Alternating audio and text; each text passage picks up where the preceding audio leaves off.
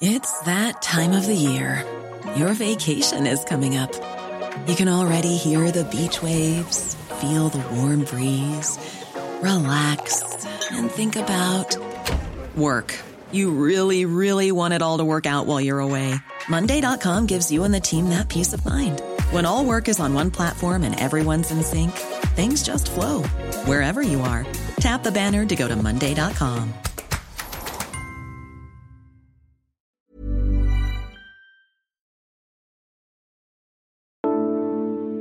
They were odd outfits.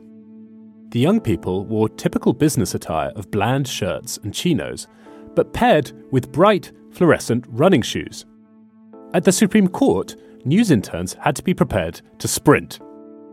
Recording devices aren't allowed in America's highest court, so getting landmark rulings on air as quickly as possible often came down to a test of speed and agility. Inside the building, just as a justice began reading a decision, interns were handed printed copies. They sprinted them across the plaza of the Supreme Court to deliver them to anchors waiting on the marble steps. For big decisions, whoever ran fastest could break it first. It was christened the running of the interns. Since the pandemic, opinions have instead been released online. The interns can hang up their sneakers. But health precautions have also prompted the court to live stream arguments for the first time, and it's kept the stream even as the courtroom has reopened to the public. The Supreme Court is therefore more accessible than ever, even as the majority of Americans say it is out of touch. But as the court democratizes a bit, it's turning its focus towards the structure of democracy. I'm John Prideaux, and this is Checks and Balance from The Economist. Each week, we take one big theme shaping American politics and explore it in depth.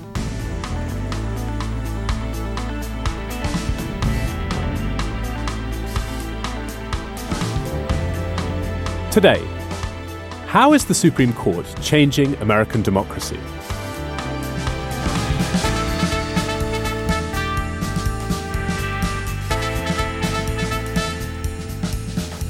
A case that came before the court this week could upend the way America conducts elections.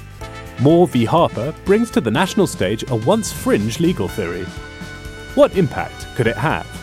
And with the final race in the midterms now complete, how healthy does democracy in America look right now?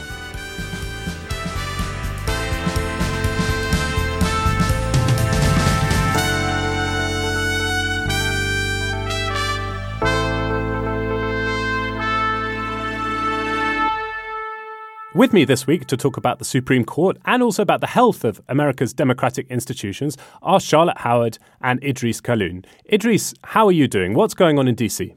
Not too much is going on. Hal Hodson, our colleague, was in town, so I caught up with him, cooked him dinner. That was quite nice. What did you cook for Hal? I made him steak. I made him potatoes since he's Irish, and I wanted him to feel comfortable. And I made some Brussels sprouts. That sounds excellent. Oh, and I made cardamom buns over the weekend. So I fed him some of those. Wow. That's impressive. They were good. That is impressive. And Charlotte, what have you been up to?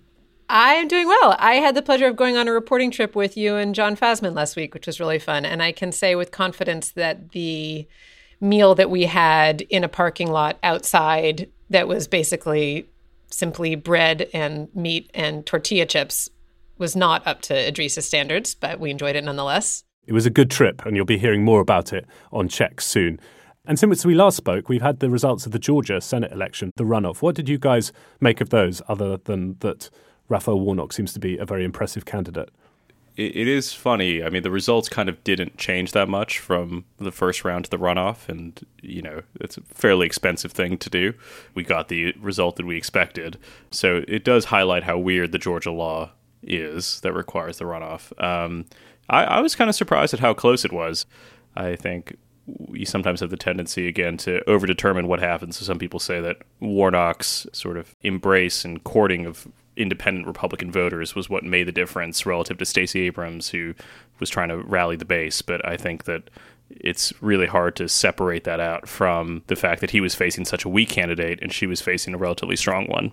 Okay, well, I think we'll be talking a fair bit about Raphael Warnock in the future, but let's park that here for now. This week's episode is about the Supreme Court, and the court's back under the microscope because it was looking at an election process case that had provoked a lot of alarm. That hearing was earlier this week, and like with anything court-related, I wanted to hear from Steve Mazie, the Economist's court watcher, about what this case, Moore v. Harper, is really about. It's a bit of a story, and it involves many corners of the American political system. It's hard to fit on a bumper sticker, but the crux of the question in Moore versus Harper is who gets to set the rules for federal elections. And the focus of the case is gerrymandering, and specifically a strikingly gerrymandered map that Republicans in North Carolina drew a year ago for the 2022 election.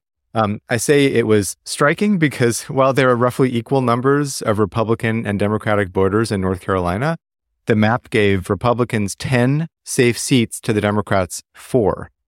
But it wasn't used, and that's because voting rights groups successfully sued in North Carolina in state court, claiming that the map violated North Carolina's state constitution and its guarantee of free and fair elections. Republican lawmakers were not happy about having their map torn up, so they summoned a theory called the independent state legislature theory, according to which state legislatures should enjoy full autonomy in the realm of all election law, all election rules, and cannot be constrained in the least by other state actors. The U.S. Supreme Court, they decided to hear Moore versus Harper to fully consider and decide the heart of the matter. And Steve, you have an uncanny ability to listen to these Supreme Court oral arguments and interpret or predict which way the court's leaning. It sounds like, from our conversations before and from what you've written, that actually you don't think the Supreme Court is going to embrace the full-bore version of independent state legislature theory. I don't think they are going to. We went into the argument knowing that there are a few justices who are sympathetic to the theory because 3 of them would have put aside that fairer map in North Carolina in favor of the distorted one that lawmakers passed. Those 3 justices are Justice Alito, Justice Thomas, and Justice Gorsuch. But even a couple of those, Justice Thomas and Justice Alito, didn't seem fully receptive to the full-bore version of the theory that would prevent any other state institution from having any control over how election law runs. There were 3 justices who were clearly not buying into the idea, the 3 liberal justices, Jackson, Sotomayor, and Kagan. Kagan in particular talked about the terrible consequences that would flow if there were a decision that gave life for the first time to the independent state legislature theory. But then there was this final trio of justices who were kind of in the middle, Chief Justice Roberts and Justice Brett Kavanaugh and Justice Amy Coney Barrett, who themselves threw cold water on most of what the Republican lawmaker's lawyer had to say. They were not so receptive to the idea, but they seemed to be searching for a third way here. And what does that look like? Does that look like North Carolina being allowed to keep its crazily gerrymandered map, but the North Carolina state legislature not being allowed to overturn the results of presidential elections, or does it look like something else? I think this third way is actually mostly a win for those who are opposed to the independent state legislature theory. It would not adopt anything like the strong version, so constraints on legislatures would remain, including substantive constraints like the one that the state Supreme Court used to overturn that very badly gerrymandered map. So state courts could continue to enforce those limits, including vague ones like the free and fair elections clauses in the North Carolina state constitution. But if a state court ruling departed egregiously from normal types of adjudication and from traditions in that state constitutional history, then federal courts might be able to step in and stand up for the legislative rules that the state court might be throttling. Now, this is a bit of a vague standard, and the justices spent a good portion of the 3 hours trying to get a handle on how deferential federal courts should be to state courts. But overall, I think 6 justices seem to think they should be quite deferential, but they couldn't quite agree on the language to capture that. How big a deal is Moore versus Harper? I mean, to read some of the coverage of the case before the case was argued, this was an incredibly important election law case, perhaps the most important for a long time. Do you share that view?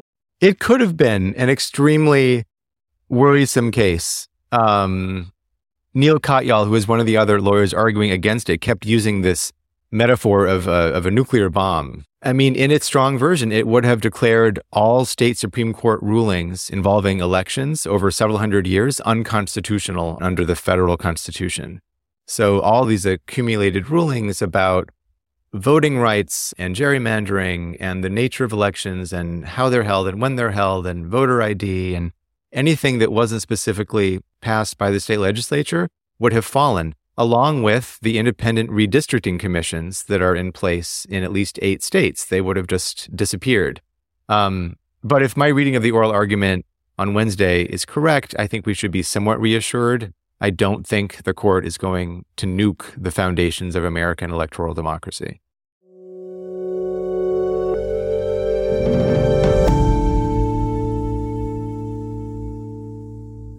Charlotte, Moore v. Harper's been coming down the tracks for a while, and as Steve explained there was a version of this case where if the Supreme Court justices went one way, the consequences could be pretty alarming for American democracy. But can you just rewind a bit and explain how this independent state legislature legal theory became a thing?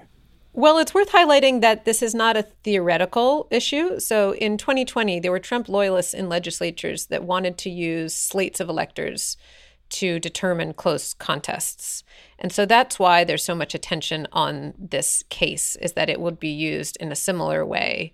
So there's kind of a range of different bad outcomes, as Steve described. The most extreme is that you change the results of a presidential election. Less extreme, but still worrisome, is that you have no checks on extreme gerrymandering or other issues related to the administration of federal elections. But the one that people fear the most is this question of whether, when there's a close race, you could use slates of electors in a legislature controlled by one party to actually determine the outcome. Yeah, so the core of this dispute comes from a bit of the Constitution that says the times, places, and manner of holding elections for senators and representatives shall be prescribed in each state by the legislature thereof, but the Congress may at any time by law make or alter such regulations. And the argument here is that because it says prescribed by the state legislatures, that state courts have no oversight. They have no ability even to intervene. That's the theory. I do think that a lot of the coverage of it had been really hyperventilated. You know, there was a big gap between what the legal profession was saying, even liberal-minded legal scholars. None of them thought that even a maximalist ruling in this case would allow a state to retroactively change election results in a presidential election, because there were still the Voting Rights Act, still the 15th Amendment, still due process protections, equal protection for votes. And so, you know, you have things that are being written that a lot of people are consuming. One of them is here. It says, our conservative Supreme Court stands ready to allow states to legally steal presidential elections. And then it says, it is not an overstatement to say that this case could completely upend elections and erase the power of our votes for president. And it's a complete overstatement. I mean, it's completely wrong to say that. But I think that we got into a situation where the fear of what Trump tried to do means that people are primed to think that this sort of election case is going to sanction authoritarian takeover of America. And that, I think, was never really in the cards. Well, I think that one thing that's important, a distinction that's important to make, is that it clearly would complicate and cast shadows over elections for longer than is currently the case, right? So that all those protections remain, Idris, but it would be a process that would be more involved and would have multiple levels, right? Yeah, it would definitely make things harder, but I think that there's a limit to how many times you can cry wolf about democratic threats. Like, I think January 6th was the most extreme threat to democracy that we've seen. I think that the people who were running, who said that they were basically going to nullify election results if they could, was a really big threat to American democracy. I think that this legal theory is a bit harebrained, but I don't think it sort of rose to the level of existential threat that some of those other things did. Yeah, I think it's interesting to think about what counts as a single act that would be a blow to democracy, where democracy would seek to exist as we know it, which is something that is obviously a sensationalized statement. But it is the reality that incrementally you can chip away at what any thinking person would call a sensible system of governance and elections, and that the cumulative result of these incremental steps can be quite damaging. Yeah, I agree with both of you on this, actually, maybe unsurprisingly. I mean, I think Idris is right. There was some crazily overheated rhetoric about this case. J. Michael Luttig, who's a Conservative lawyer, and he was one of the co-counsels arguing against independent state legislature theory, wrote in The Atlantic that Moore v. Harper was the most important case for American democracy in the almost 2.5 centuries since America's founding. It's called clickbait. When you listen to the oral arguments, it's a little OTT. But Charlotte, I think you're right as well, that because people present these arguments in such an overheated way, it then blinds you a little bit to the incremental changes that are being made, right? Because measured against that, what's happened, doesn't look too bad, right? But then it becomes harder to discuss lots of little changes which put together lead in a direction that perhaps is regrettable. Yeah. One thing I want to highlight just about this case, which is not distinct to elections, but is interesting more broadly as we have a court that is so dominated by conservatives, is the way that these conservatives interpret their mandate of originalism.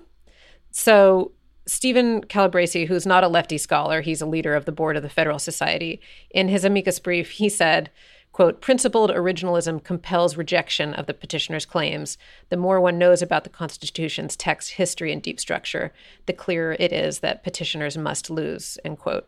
And I think this is one of many cases in which I'm interested to see the dynamic within the conservative justices between decisions that can be rightly claimed to be an extension of their originalist philosophy and other decisions that may stray and are more closely aligned simply with conservative politics. Idris, there's one other election case coming up in the court this term, Merrill v. Milligan. Do you want to say anything about that before we move on to some Supreme Court history? Yeah, that one is a challenge to another set of maps, this one created in Alabama, in which the Republican legislature there approved a map that had only a single majority black district out of 7, whereas African Americans make up 27% of the population of Alabama. And there was a lawsuit saying that this violated the Voting Rights Act, and particularly Section 2 of it. And, I think the justices are primed to say that Alabama's map is fine, but the argument that Alabama was making was not that Section 2 is constitutionally invalid, and I think that the court is not going to try to invalidate that. I think that they might limit the scope of what it applies to for district courts in the future. Okay, we'll look back to the time when the Supreme Court decided an election result in a moment. But first, if you're in the festive spirit, then please give us a gift and fill out our listener survey. We're always trying to make the show better, and knowing more about you really helps us to do that. To fill it out, go to economist.com/US pod survey. Should take around 10 minutes, which I know is a bit of a pain, but you'd be doing us a favour if you did that. Again, the link is economist.com/US pod survey. We'll put that in the notes for this episode.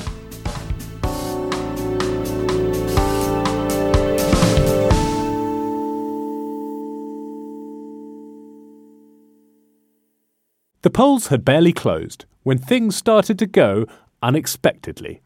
A big call to make. CNN announces that we call Florida in the Al Gore column. This is a state both It was completely extraordinary. I mean, on the night itself, I was at the American Embassy because they always have an election night party here in London. It was all hanging on Florida. And so we were looking at this huge screen in the room, and Florida went blue for Gore. It was called for Gore. Now Anne Rowe is The Economist's obituaries editor and my roommate here at The Economist. But during the election in 2000, she was our US editor. Stand by. CNN right now is moving our earlier declaration of Florida back to the too close to call column. And then they suddenly said, too close to call, when all the Democrats in the room had stopped celebrating. And then they called it for Bush. George Bush, governor of Texas, will become the 43rd president of the United States. By the end of the night, George W. Bush was ahead by about 0.01%. I couldn't believe it when I woke up the next day, and it was completely tied. Weeks of legal wrangling ensued over how the recount should be done and redone. Words like dimpled chads and undervoting entered the lexicon.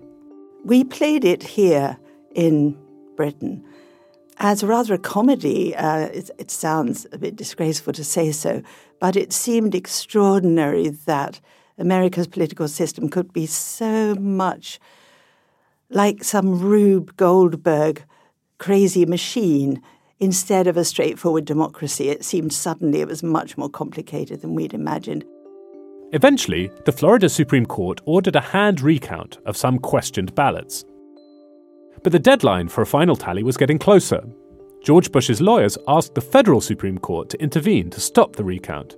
They used a then relatively novel argument, saying the Florida court had overstepped and written new election law.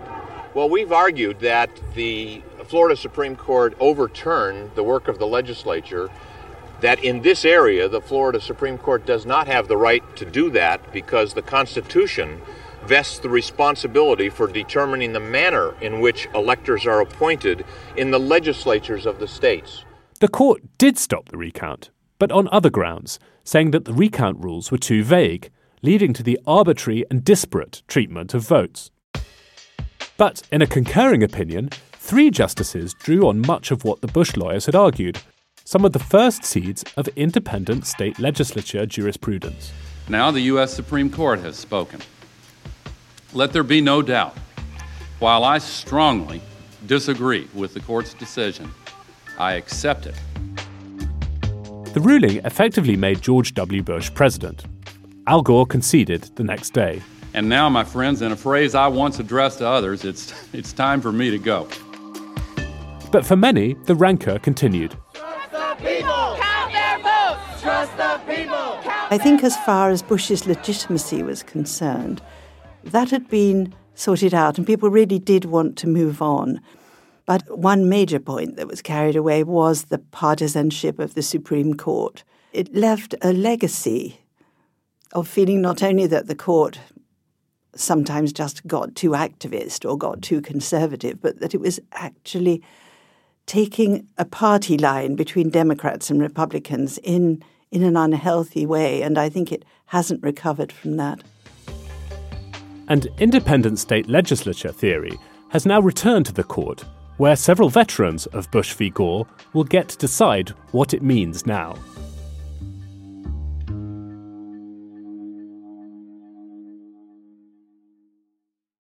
Idris, it's kind of bonkers to think back to Bush v. Gore in 2000 and to look at the Supreme Court now and think that you have 3 justices, John Roberts, Amy Coney Barrett, and Brett Kavanaugh, who were all on Bush's legal team back in 2000. Yeah, it's pretty extraordinary, and it does remind you just quite how crazy and chaotic that time was. I mean, I was quite little when all of that happened. So rub it in. Yeah, I was 6. I bet you were watching C-SPAN, though, knowing you, age 6. No, I did. I watched the debates and I voted. I went with my parents to the polling station. I insisted that I be allowed to vote, and they gave me a ballot. I voted for Bush because I liked his name more. This will all be useful information about your voter fraud for when you run for office later. One thing about the Supreme Court in that moment is it was such a test, right? This was something that really required the American public to have faith in the outcome of the Supreme Court's decision. And Al Gore immediately, without hesitation, accepted. And I wonder if that were repeated with the makeup of the Supreme Court bench now, whether there would be a similar reaction. What you saw in 2020 also was Republicans who say that they're concerned about the legitimacy of the court, really trying to use it as though it were part of the partisan apparatus. I mean, the Pennsylvania v. Texas lawsuit that was filed, in which a majority of Republican attorneys general sued to invalidate the votes in states that Biden won.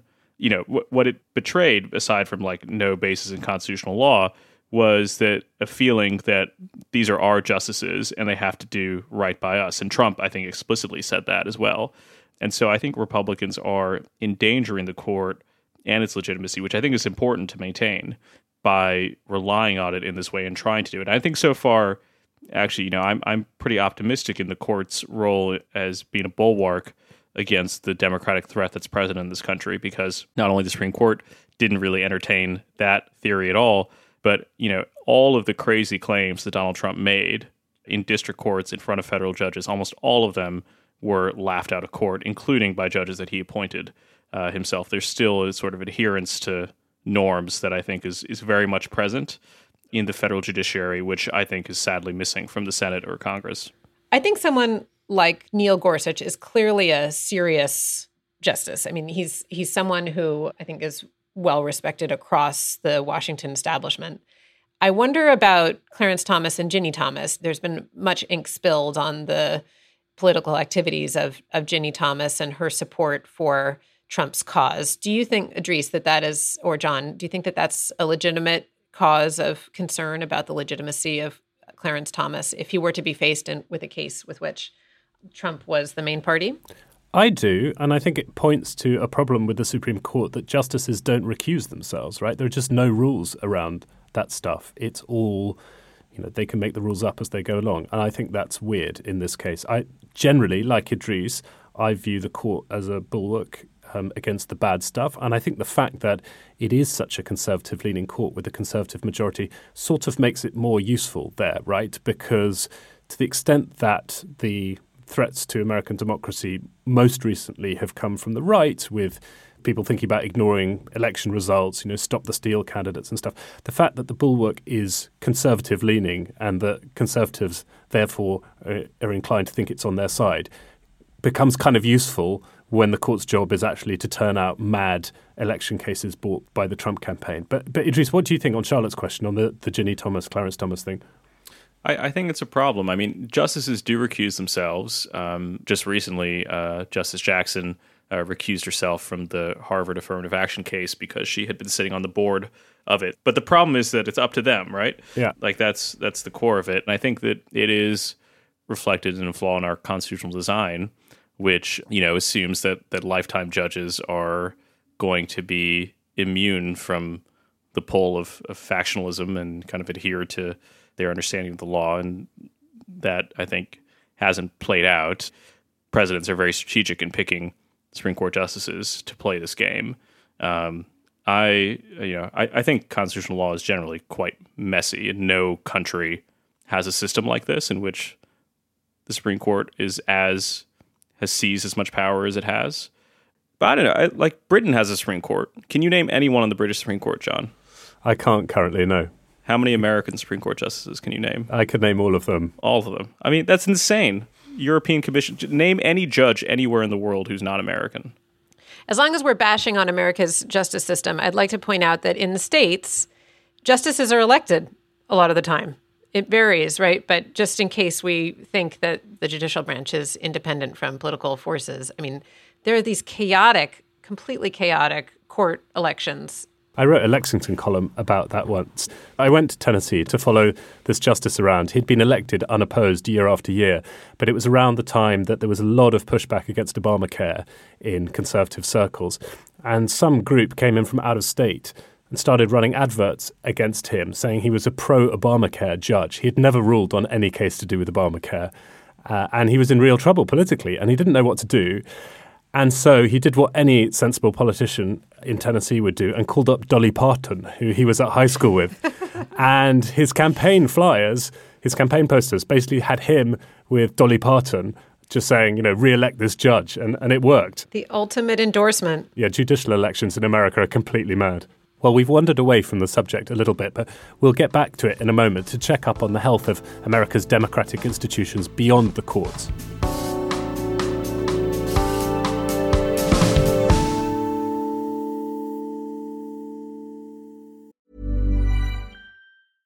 Selling a little or a lot?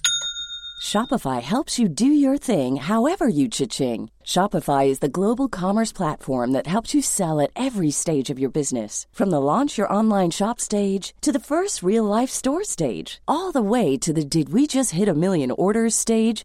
Shopify is there to help you grow. Shopify helps you turn browsers into buyers with the internet's best converting checkout. 36% better on average compared to other leading commerce platforms. Because businesses that grow, grow with Shopify. Get a $1 per month trial period at shopify.com/work. Shopify.com/work.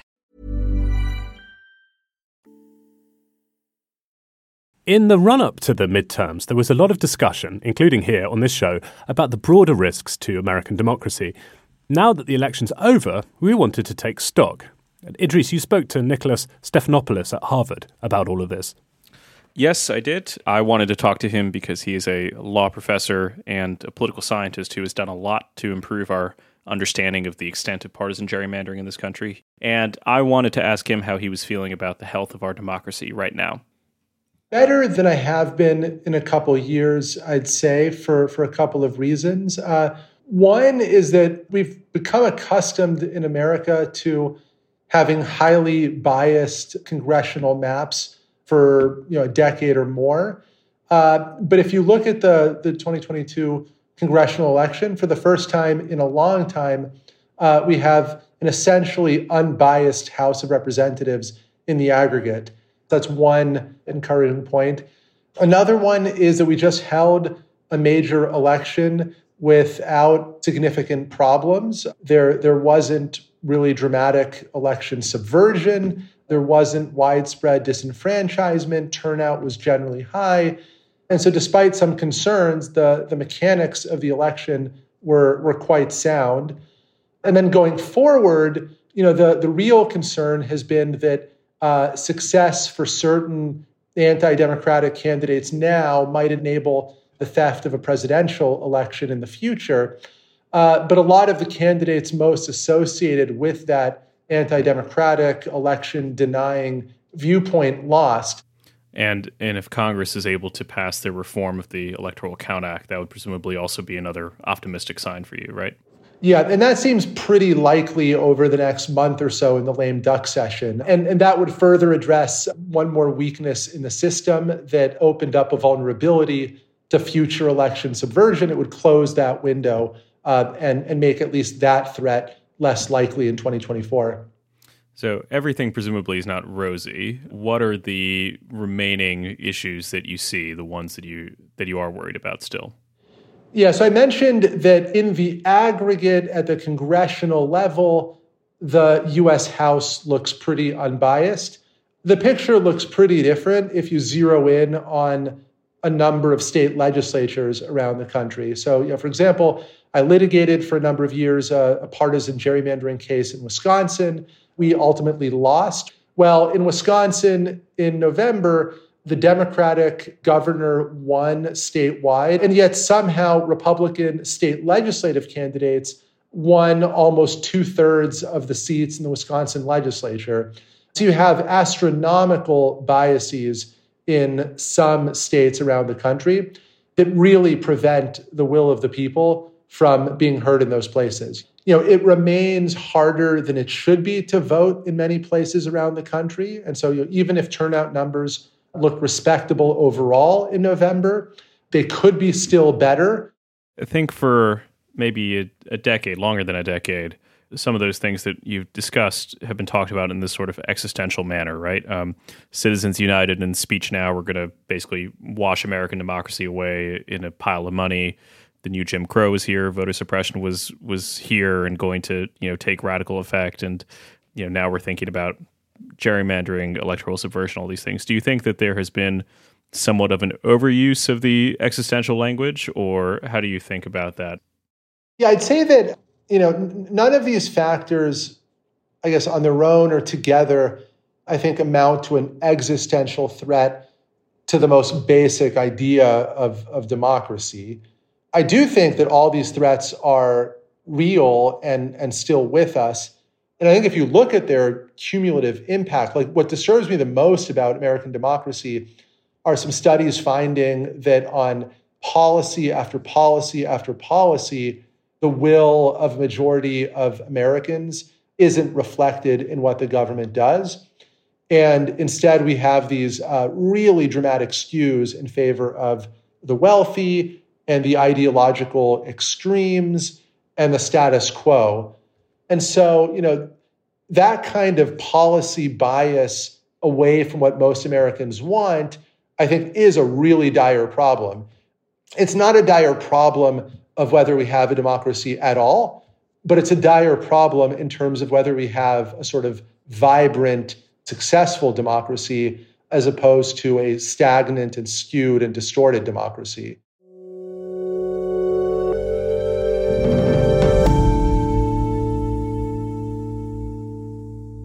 So, Idris, it looks like Moore v. Harper will not be as bad as some people feared it would be. The results of the midterms were pretty cheering in the sense that all those people running on election denier slates to administer elections lost. Nicholas Stephanopoulos there is pretty optimistic about some of the things that people have been worried about recently, but more worried about the others. Do you think he's worrying about the right things? I think so. I think he has a good sense of how to gauge the threats that American democracy faces. I think that his point about gerrymandering being in aggregate close to zero in this election cycle was really interesting. That is different from what we'd been experiencing the last few years with the House of Representatives. But I think also his focus on what's going on in specific states is right. And I think that's a abrogation of representative democracy. And I think it's right to focus on those things. It's interesting, though, how some things just play out differently than we'd expect. And I think the biggest example of that in recent years when it comes to an impact on the structure of American elections is the Citizens United decision. And President Obama, in his State of the Union after that decision, said that it would, quote, open the floodgates for special interests, including foreign corporations, to spend without limit in our elections. And if you look at the numbers, the most remarkable change in recent years has been the rise of small donors, actually. So in this cycle, the small donors, those giving $200 or less, they gave more than $749 million to the House and Senate. It's about quadruple what it was in 2014. But nevertheless, you still have top donors. So the top 100 donors gave $1.2 billion, so 60% more than the small donors all put together. So I think that points to two kind of interesting phenomena. One is that just because you have a lot of big spenders doesn't mean you can't have a commensurate, incredibly powerful force in American politics, which you do now through these small donors. And together, both of those phenomena point to supporting more partisan candidates. If you look at the way those dollars flow, it's a bit less moderate. They're more likely to support people on the extremes.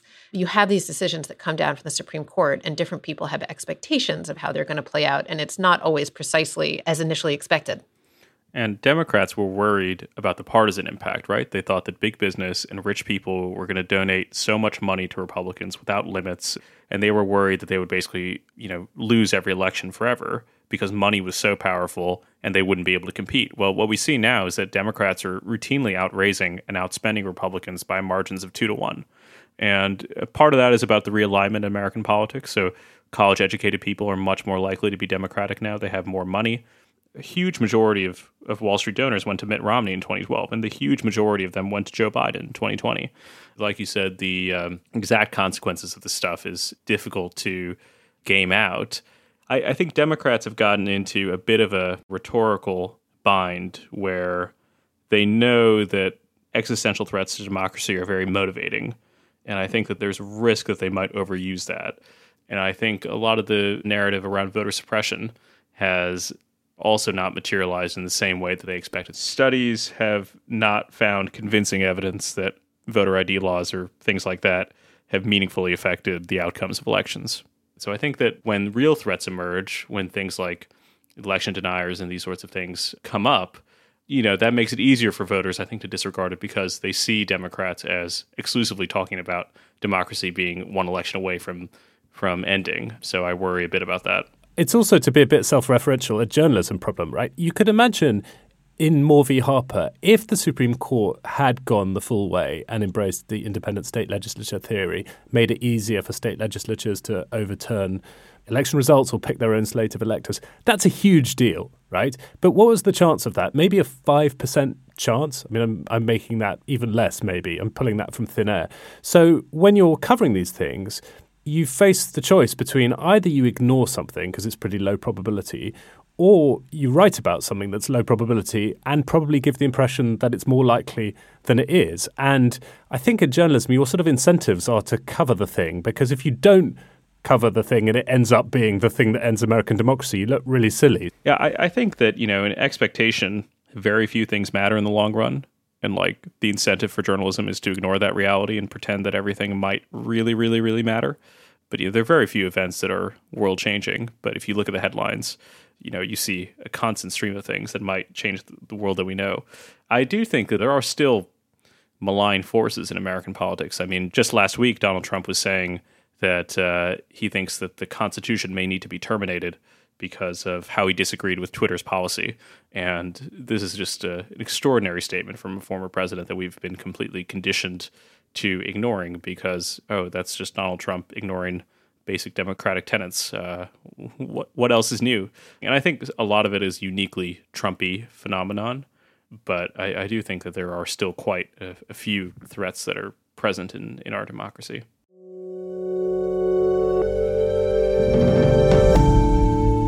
Okay, it's quiz time. Justice Stephen Breyer retired earlier this year. When he was up for confirmation in 1994, The Economist commended his first-rate reputation and correctly predicted he would sail through the process. Question 1. Breyer clocked in almost 28 years on the court, which is longer than average, but not the longest. How long was the longest Supreme Court term of office? I'll take an approximate guess. I'd say 42. Idris is currently trying to calculate it in minutes.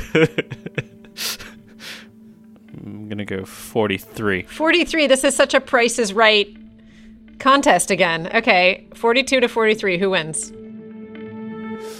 It was 36 years, 7 months, and 8 days to be precise. So we both lose under Price is Right rules, but I was closer. So I should just say I win.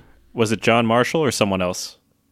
It was Justice William O. Douglas, who sat on the court from 1939 to 1975 and fiercely defended New Deal legislation. He had 4 different wives in the course of his time on the court. So there, just some extra trivia for you. Question 2. Many Supreme Court justices have busy retirements. One justice, Charles Evans Hughes, resigned from the court to run for president. Who did he lose to? Was it FDR? I have no idea. It was Woodrow Wilson in 1916.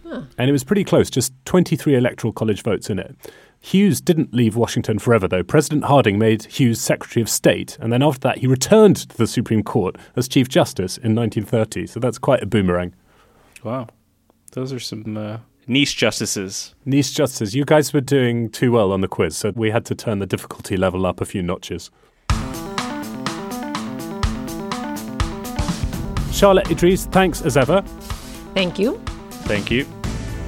This episode was produced by Harriet Noble and Stevie Hertz, with research by Erica Shin. Our sound engineer is Nicolas Rofast. And if you'd like to get more Economist coverage, including this week's Lexington column on Raphael Warnock, you'll need an Economist subscription. Go to economist.com/USpod for the best introductory offer. You can find every episode of Checks and Balance in one place at economist.com/checkspod. And if you want to send us an email about this podcast or about anything else related to American politics or Idris's cooking, then the address for that is podcasts@economist.com. In the meantime, thanks very much for listening. Stay safe and stay sane. We'll have more Checks and Balance for you next week.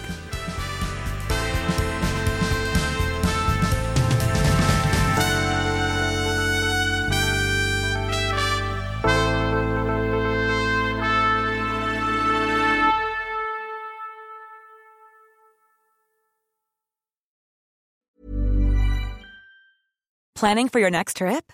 Elevate your travel style with Quince. Quince has all the jet-setting essentials you'll want for your next getaway, like European linen, premium luggage options, buttery soft Italian leather bags, and so much more. And is all priced at 50 to 80% less than similar brands.